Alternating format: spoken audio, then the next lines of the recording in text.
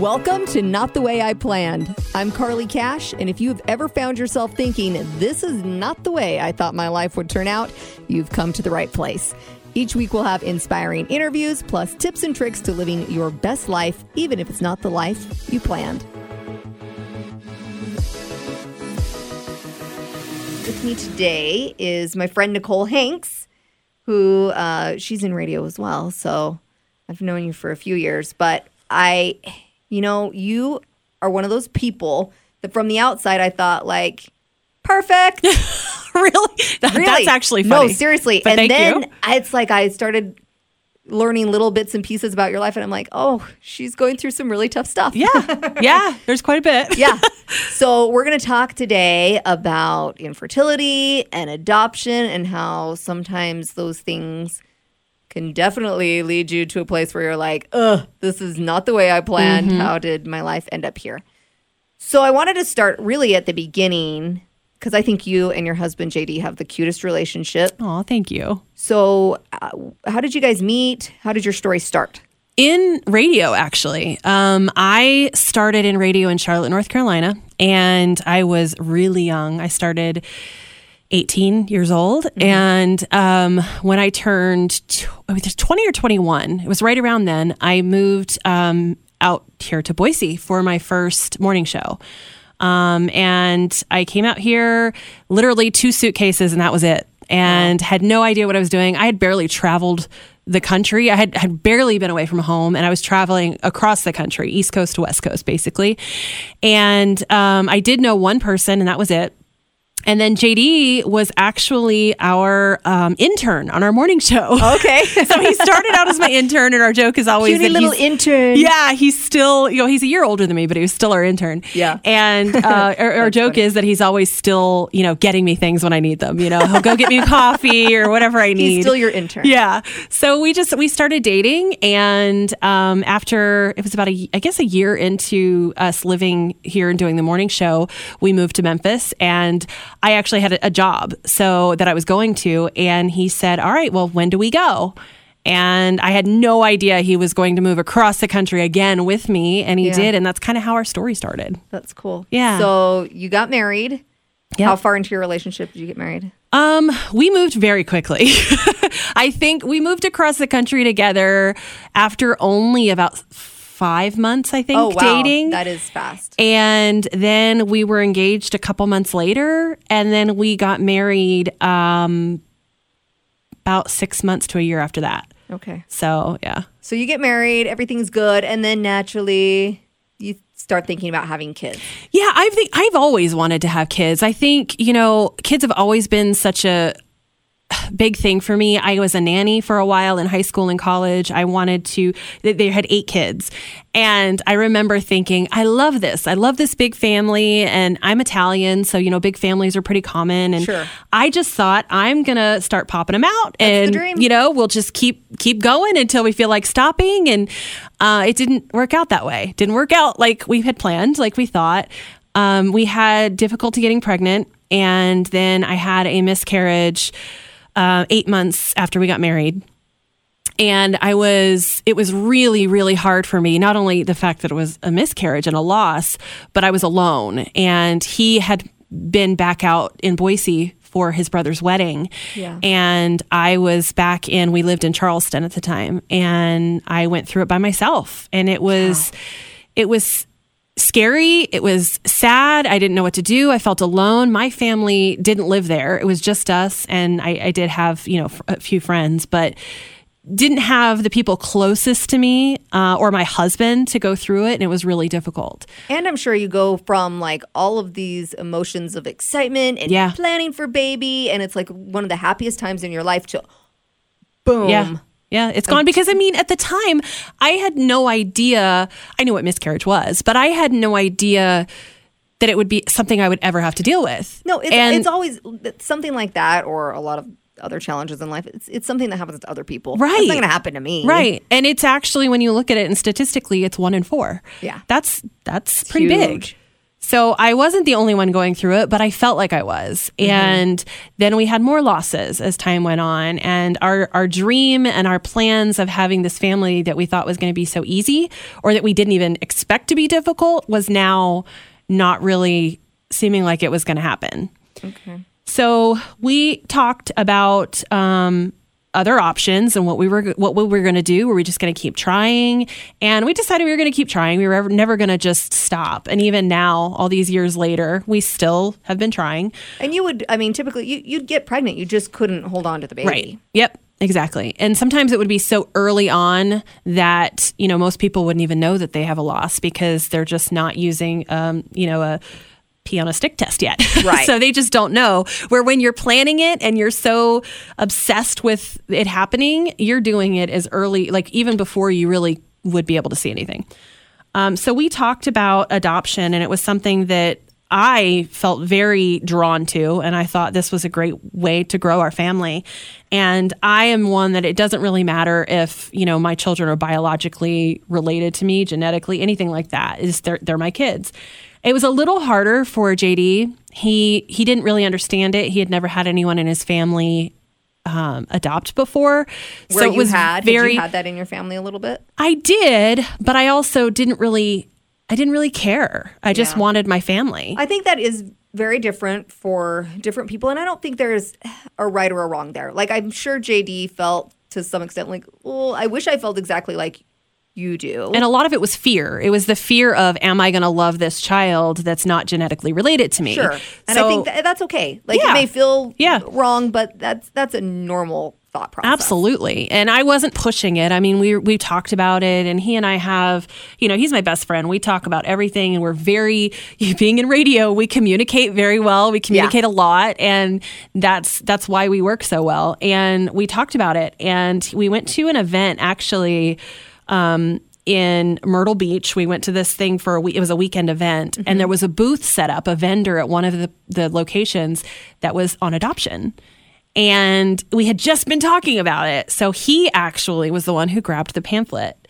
And I thought, okay, well, I'm not going to say anything. Like, let him kind of figure this out and ask questions. And by the time the weekend was over, he wanted to pursue it. And he wanted to kind of move forward and see what the options were. And how difficult was that process? Because I know sometimes it's like, oh, I want to adopt, but there can be some major hurdles there. Right. Where do I start? That is the biggest thing. And the thing is, there's so many different options and so many different avenues, for where you can go. We started our journey through international adoption. We thought we were going to adopt through another country, Kazakhstan. Is that like typically the easiest path? No. Quote, easiest path? No. No. None of them I would say are easy. They're all different. They're all very, very different. So we started our path through international adoption, and the country, once we got our what's called a dossier, which is you get all your paperwork together. You get your fingerprinting, your background checks. They have to do a home study where they come out to your house and make sure that your home is fit to have children. Like, you have the outlet sockets, covered, and you don't have any chemicals near. You have, stuff locked up. Yeah, it is. But when you're going through it for the very first time, you feel like somebody's coming in your house and judging you.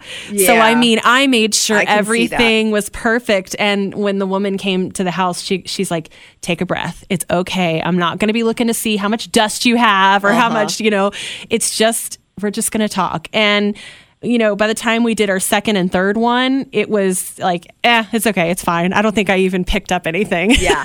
So that was scary, but we had our nursery ready to go. We knew that we were going to adopt a baby between probably 10 months to a year and a half. And so we had the nursery ready. We were excited. And the country stopped adoptions. Ugh. So they stopped their adoptions and said, we don't know when we're going to open them again. Do you want to wait, or do you want to pursue another country? What do you want to do? And we literally had no idea because this was all new to us. And we thought, hey, we're on this path. This is the one we're going down, and we're just going to go until it ends. Once again, this is our plan.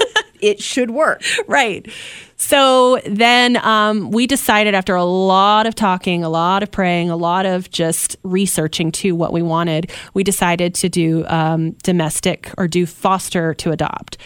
So foster to adopt is through the state, and you do your foster classes. There's actually a great movie out that just came out called Instant Family. I've seen that with movie. Mark Wahlberg. Oh. Okay, let me tell you, that movie was our life. Every single bit of it. If you haven't seen it, it is so well done and so accurate. It's pretty spot on, huh? And you sometimes see these Hollywood versions of things like that, and you go, oh, well, they got 10% of it right. They got so much of it right that JD and I were like, that seems like it was our adoption class, because the families, the idea of, in part of the movie, they had a part where they have you kind of draw what your family would look like and what you think your child will look like. Sure. And every single one of those, after you're done, they said, okay, this is not what your child's going to look like. You're going to have to take that out of your mind because it's not going to be true. And that's what our, the person that was leading our class said. And that was so true. We went in thinking we were going to adopt a child in foster care who was between 0 and 3 years old. Mm-hmm. We adopted a 6-year-old boy. So it did end up happening. It was not what we planned. It's not how we thought it was going to happen, but that's where our path went. And so he was in a different state. He was in Missouri, and we had to travel to see him, travel to meet him and spend time with him.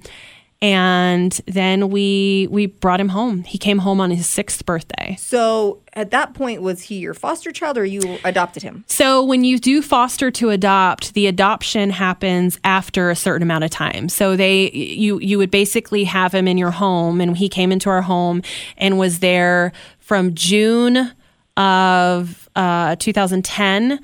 And then we did our finalization in March of 2011. So he was in there almost a year before the finalization, which means that's when the official adoption happens. But the intention to adopt is there from the very beginning. Yes. Yeah. Okay. Yeah.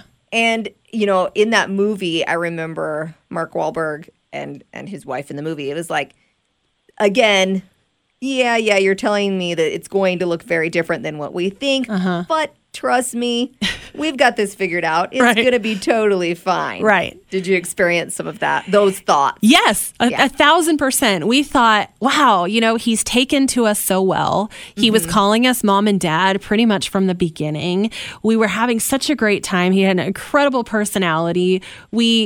Everything was just so great, so perfect. And they kept saying, this is the honeymoon phase. This is, it's going to get hard. And we kind of like the movie. We're like, I don't think so. I think we just got a really easy, Yeah.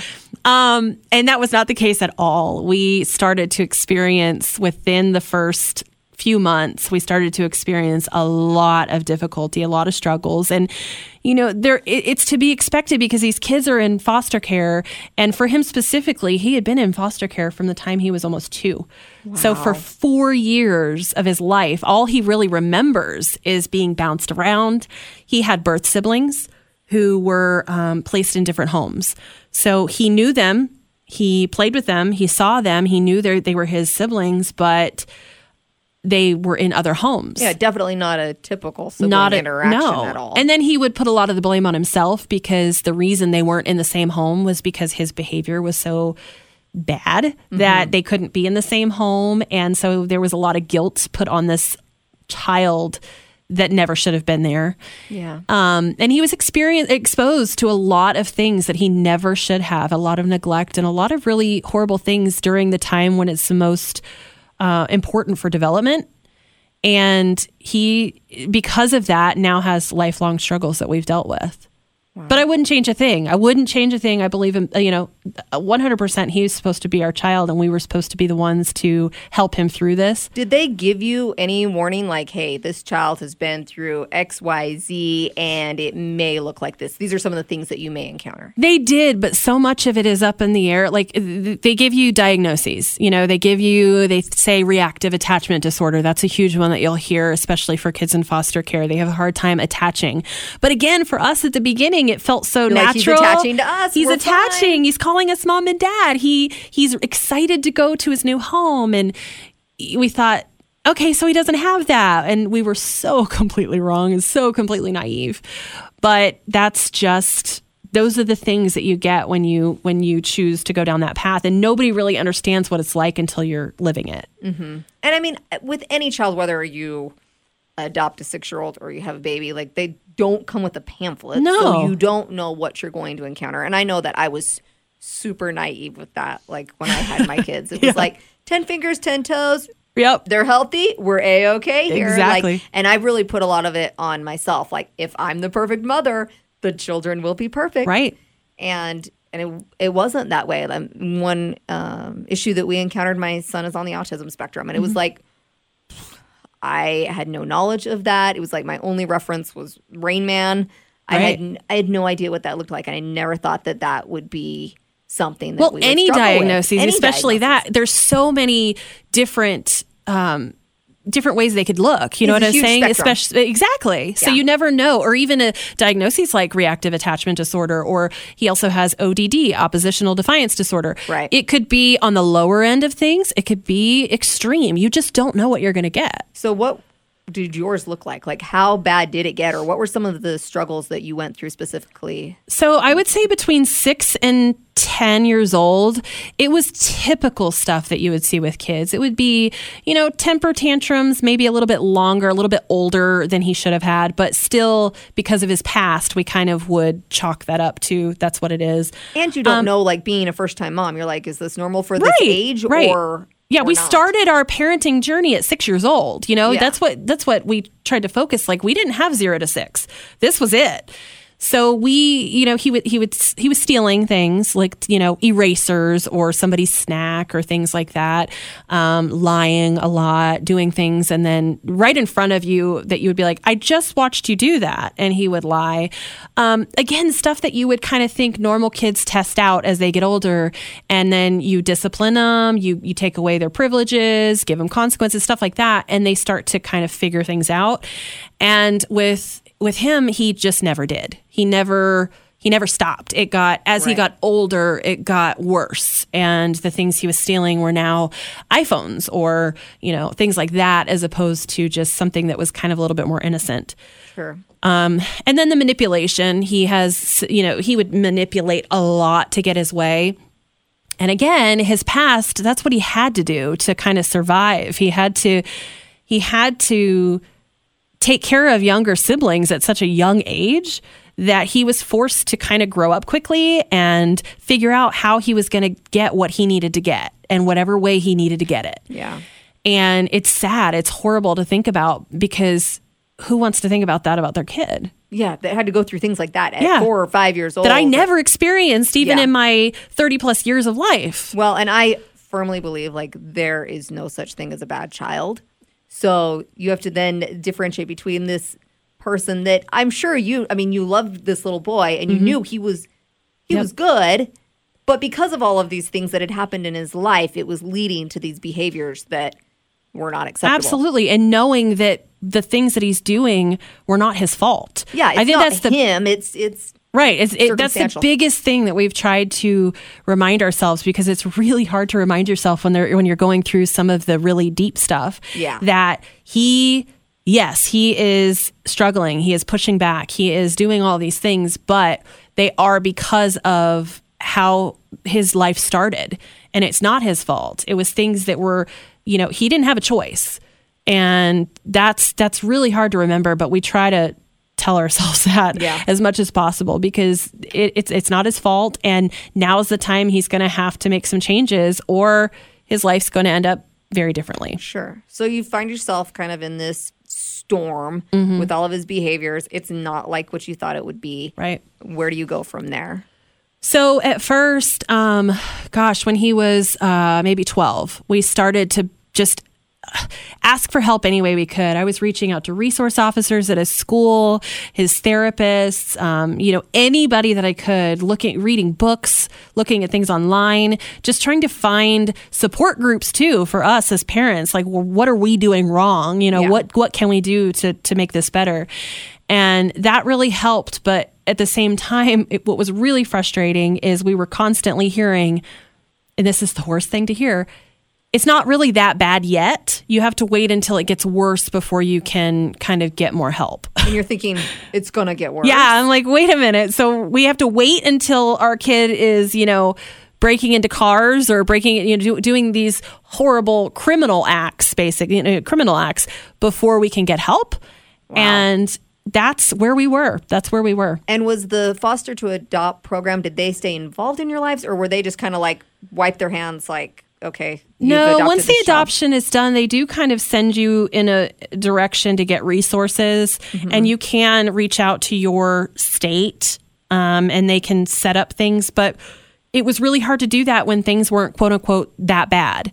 And then as things got worse and there was criminal things that were happening and running away, and that's when the help arrived. And it was almost like too late at that point. Right, we were grateful. So much that you have to reverse. Exactly. And fix. Exactly.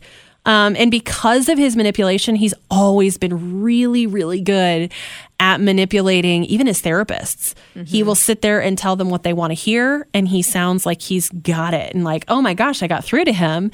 And we're going, no, we we become failed pretty with that one smart too. about this. Yeah, we know. So he struggled with being able to actually learn anything from the classes or the therapy or anything, because it was just in one ear out the other. When he was in the therapy room, in the office, it was on point. And as soon as he walked out, it was like none of it happened. So we knew at that point it was going to need to be like 24/7, constant care, constant program, whatever we could do to make sure that it was just a 24/7 thing. It couldn't be a couple hours a week. Yeah. And that's when I actually first learned about your journey. We met in the bathroom, one day, and I said, like, how are things as girls do, right? Going or whatever. And you were like, oh, well, my son's in a treatment facility in Utah. And I'm like, what? Like, that's so tough. So that ends up happening. He gets like 24/7 care. But then how do you parent and navigate that? Like, what do you do? That was really hard there? Because of him having reactive attachment disorder, having him be so far away. Yeah. And having to basically just have phone calls every week that we talk. It wasn't personable. We weren't able to hug him. And, we did get visits, but he wasn't in the same city where we could just go visit him whenever we wanted. And was he like, okay, being there? Did he know that he needed that help, or did he hold that against you? I have to say, one of the most amazing things about him is that he does know he needs it. And he has admitted that he wants to get better, and he doesn't want to he doesn't want to constantly be in trouble. Yeah. He doesn't want everybody to be upset with him, and he wants to have good relationships. He just doesn't know how to have them. And he does have a really hard time with peers and family, everybody having a close relationship. He still kind of pushes away. When it starts to get a little too close, he gets scared and pushes away. But yeah, he was there for a year in Utah at that treatment facility, and he came home, and they did not transition, and they've actually admitted this, they did not transition him home the correct way. And they kind of just threw him home, whereas it should have been a slower process, and it should have been gradual. It should have been something that he came home and went directly into kind of like an outpatient facility where he was doing it partial. It should have been gradual, and it wasn't. He was thrown home and didn't have any kind of therapy or program for 2 to 3 weeks, which was really bad. Then we started seeing a lot of criminal behavior, but also aggression and physical. And that was all new. He had never been physical before. but it was almost like he had gotten bigger and hormones, and he So realized those challenges change. They look differently than they do when the anger came out. And so when the physical stuff happened, there was just no way. I mean, we also have a 3-year-old son at home and, a dog and a little dog, and he was becoming physical and aggressive. And we had to make calls that we didn't want to. We had to call police for help. And nobody ever wants to do that. And I actually remember when I was younger that a friend of mine, her mom had talked about how she had to call the police on her son, which was my friend's brother. Yeah. And I thought, how could you do that? I was very judgmental. Even as a kid, I was very like, how could you? I would never because you've never been on that other side of things. Call the police on my child. Right. That's just horrible. Why would you do, all these things? But we had no other choice. We had no other option. And they told us, police and our treatment team said, until these things are documented, we can't go further with the kind of plan that he would need, the treatment plan.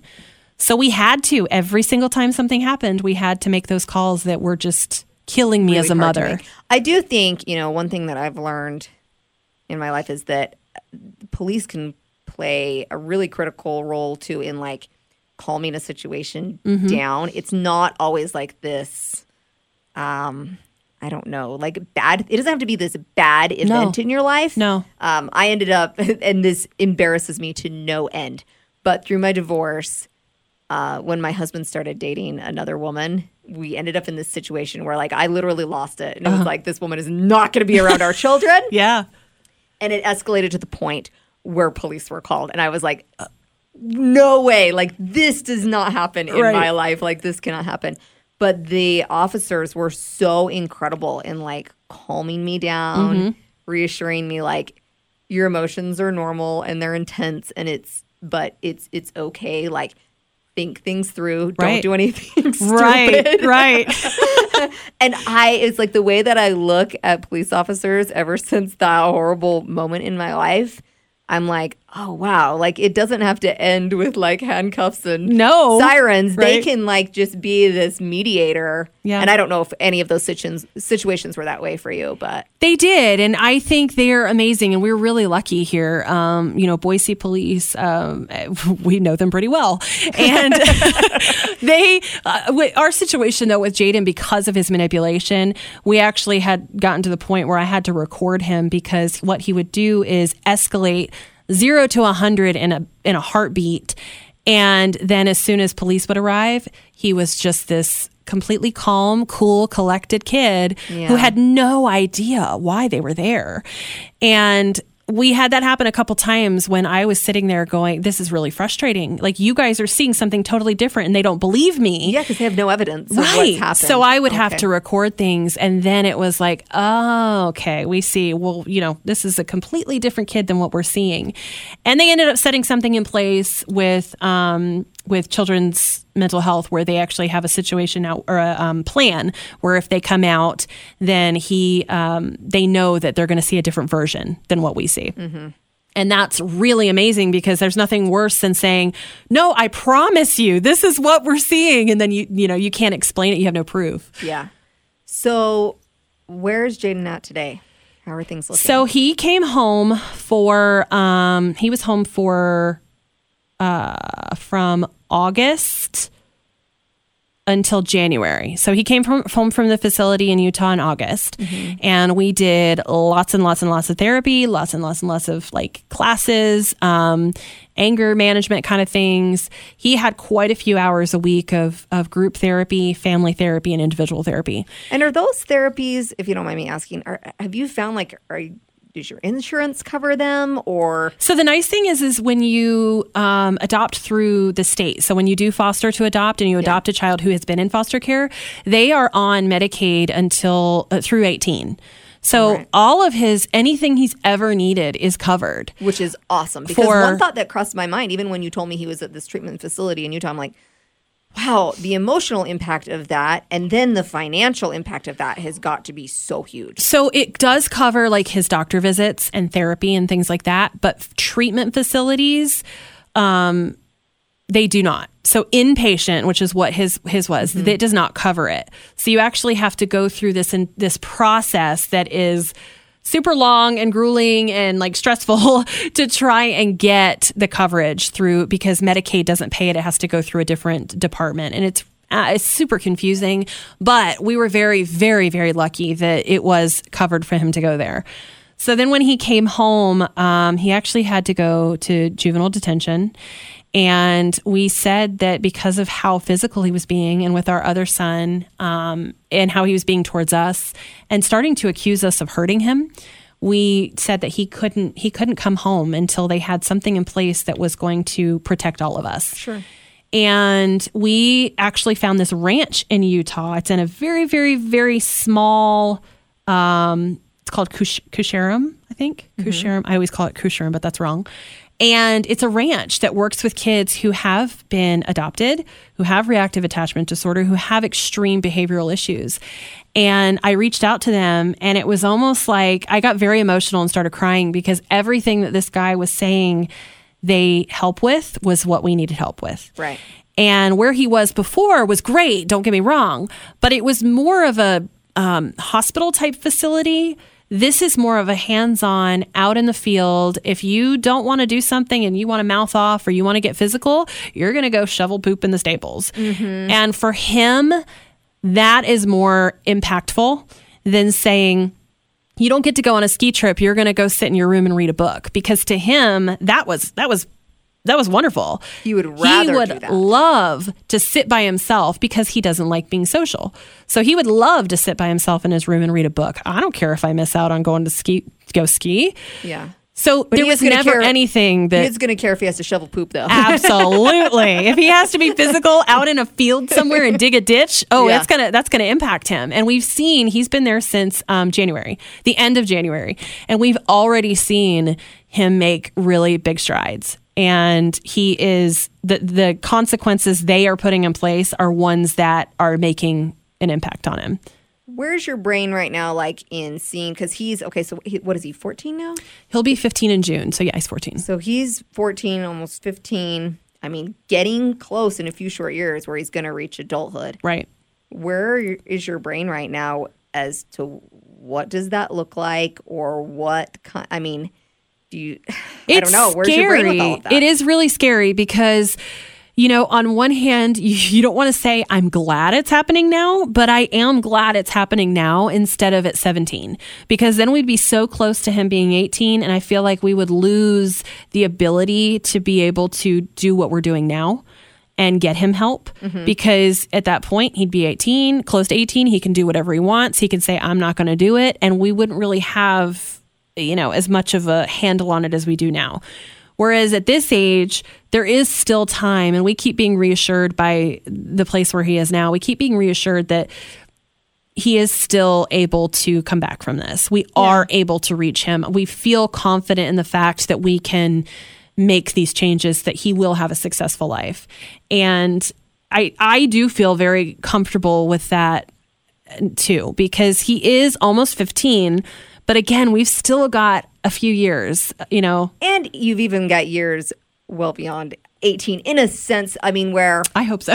I think you do in a sense, just because we as people continue to progress and grow. And even with myself, I feel like I didn't really get things figured out till I was about 30. So, I think that you have plenty of time. But I love that you have that hope. I love that through all of these struggles, like I can tell that love is still there. There is no doubt. I know I said early on when we were talking that, having a child who's not biologically yours, there is no doubt in our minds, both JD and I, that he is meant to be our son. He is our son. Absolutely. And, we even tell him in therapy, everything that he's doing, all these things, it is not going to push us away. We are always going to be here. He is our son, no matter what. That's pretty stinking cool.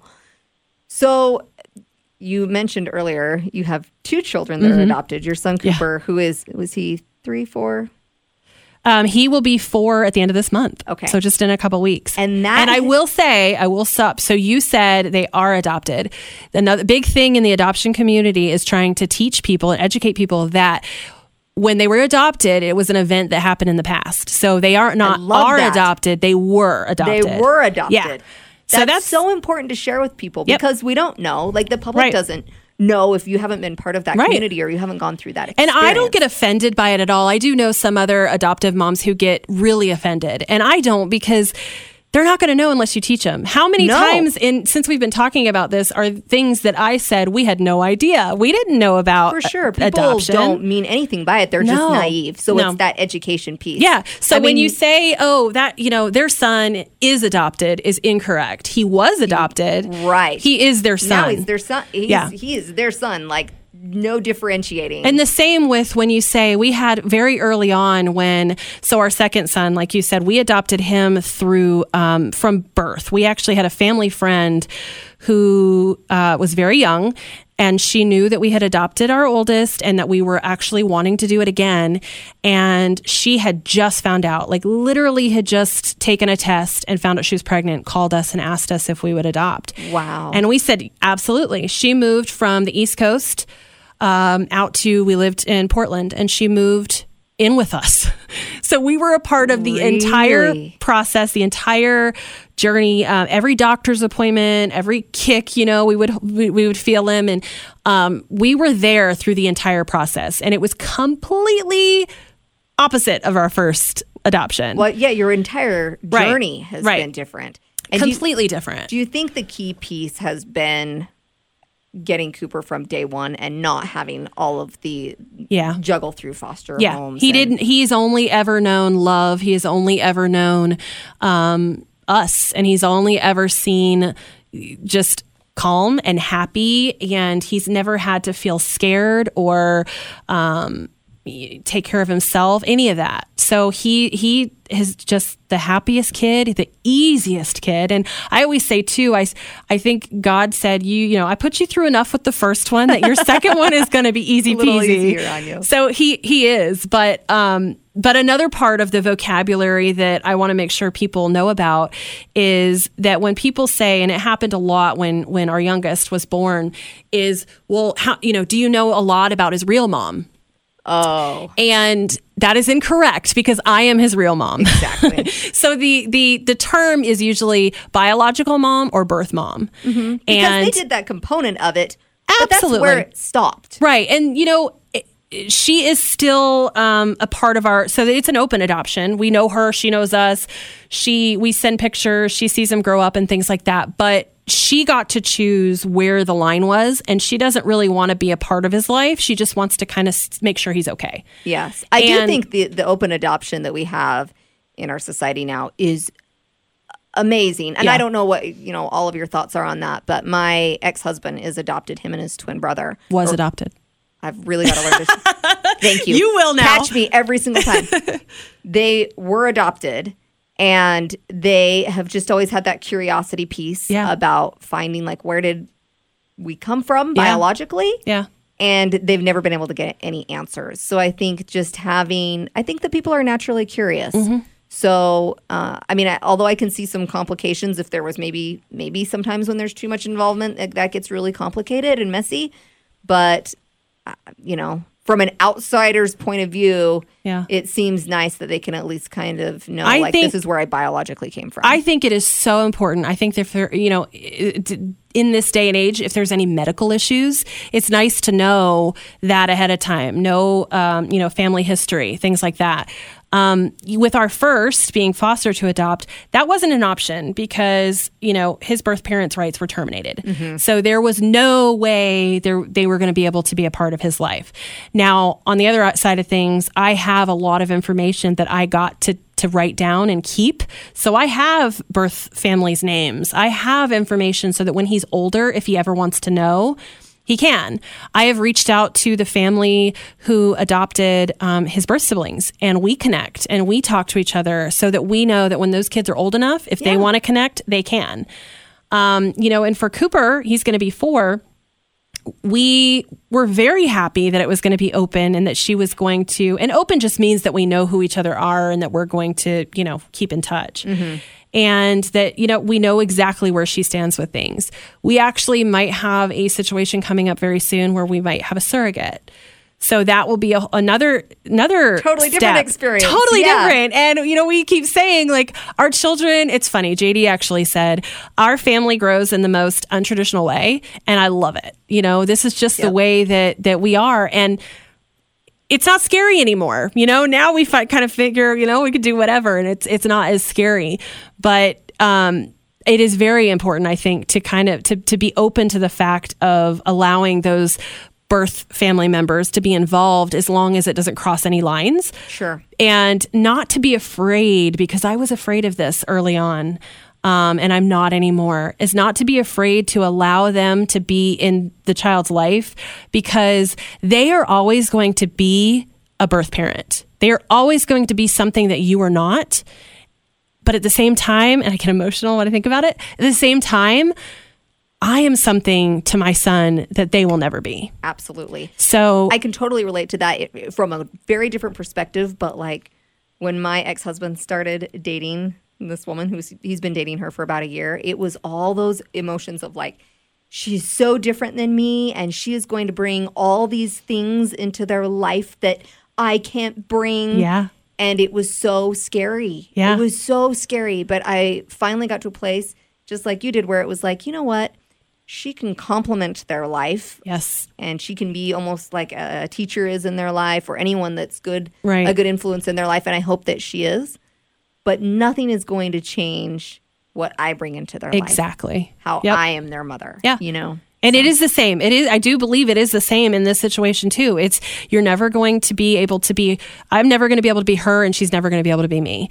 And I get all these memories and all of this time with him that I would, not trade for anything in the world. And it's not a competition at No. the end of the day. No, it's not. It really isn't. I mean, like the more the merrier. And that's kind of how we feel, even Yep. talking about this possible surrogate situation is, We've sat down and talked with them, and it's like, well, what do you see it looking like as far as family goes and future and things like that? And I'm like, the more the merrier. Mm-hmm. I think if our child can grow up with more people to love them, why is that a bad thing? Yeah. How is that a bad thing? It may not look like the picture perfect No. card, but that, we find beauty and goodness in that when Yep. you allow your brain to get away from that white picket fence, and Yes. it's supposed to look this certain way. And that was really hard for me. I'm very type A. I want to plan things Yes. out. I plan out So our am I. trips, a month in advance, and I know where we're going to go at what time and how we're going to, everything.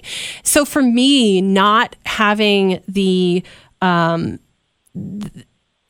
process, I guess, of growing our family be exactly as I expected was really hard for me to swallow at first. And then it just kind of, I truly feel like God lined everything up the way that it was supposed to be and just said, trust me. And that's the best thing that I could have done, because now I'm, so open to things that I never thought I would be before, because I've had to go through such struggles to be able to have the family we have. Yeah. What would you say, and this is a huge question, but what would you say to other women and other families that are going through infertility, that are considering adoption, that are on a similar path? What would you say to them? The number one thing that I see or that I hear people ask me is, or that I hear people say is, I don't think I can love a child that I don't carry myself, that I don't, have in my womb and birth out myself, and that isn't part, my husband or myself. And that is so far from the truth. I just want everybody to know, who's even considered it, that I promise you, there is no chance whatsoever you will feel like this child is yours. Because that is something that people go into it. I know it was my husband's fear, that I don't think I can love that child. And you absolutely will. And what would you say to, because one thing that I feel a little bit bad about our conversation is we kind of shed a lot of negative light on some things that you went through with your son, Jaden, and that option as far as adoption. What would you say to people considering adopting a 6-year-old or a teenager or something like that? It is really hard for me, because I do share so much and I'm so open about the struggles we've had, but I also don't want those to bring fear to people who have thought about it. Right. But on the other end too, I don't want people to go into things naive and not really understand what they could end up because knowledge is power. So Absolutely. If you go into it prepared, you're going to be able to. I think just go in, read every book you can on it, talk to other families, talk to people who've been through it. Make sure you have resources lined up ahead of time. And, as children are older, teenagers, like you said, or even, our son was 5 when we first started visiting and doing doing visits, and he came home at 6.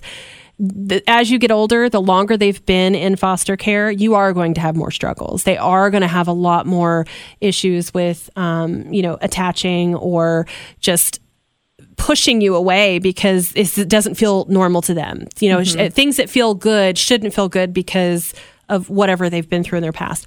So I would just say, make sure you have all those resources, and you can do it. I don't want people to shy away or be scared of it. Because I'm like, these are kids that need homes. They need families to love them. And we made it through. Yes, it wasn't easy. It was probably the hardest thing we've ever done in our life, but it was also the most rewarding. And it's also, we're still going through it, and I still wouldn't change a thing. Yeah. And that's how this crazy life goes with all of these challenges. It's like when you're in the thick of it, you think like, I'm never going to see the end. I'm never going to get through this. And almost every single time you walk away like, I'm so much stronger. We are so much better. We have gained so much knowledge and can connect in a way with other people that we could have never done otherwise. And just surround yourself with people that can help you through it. Because I'm telling you, going through something like this, especially with my husband, people are like, I don't know how you guys, went through it. I'm telling you, it makes you stronger because there's nothing you can either fail or you can push through and get through it. And that's what you have to do. Yeah.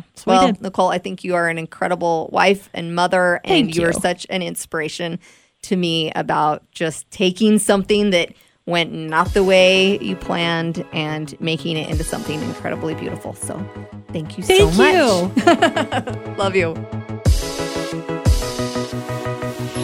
Thank you for joining this edition of Not the Way I Planned. If you liked what you heard, you can find more at notthewayiplanned.com, as well as Not the Way I Planned on Instagram, Facebook, and YouTube.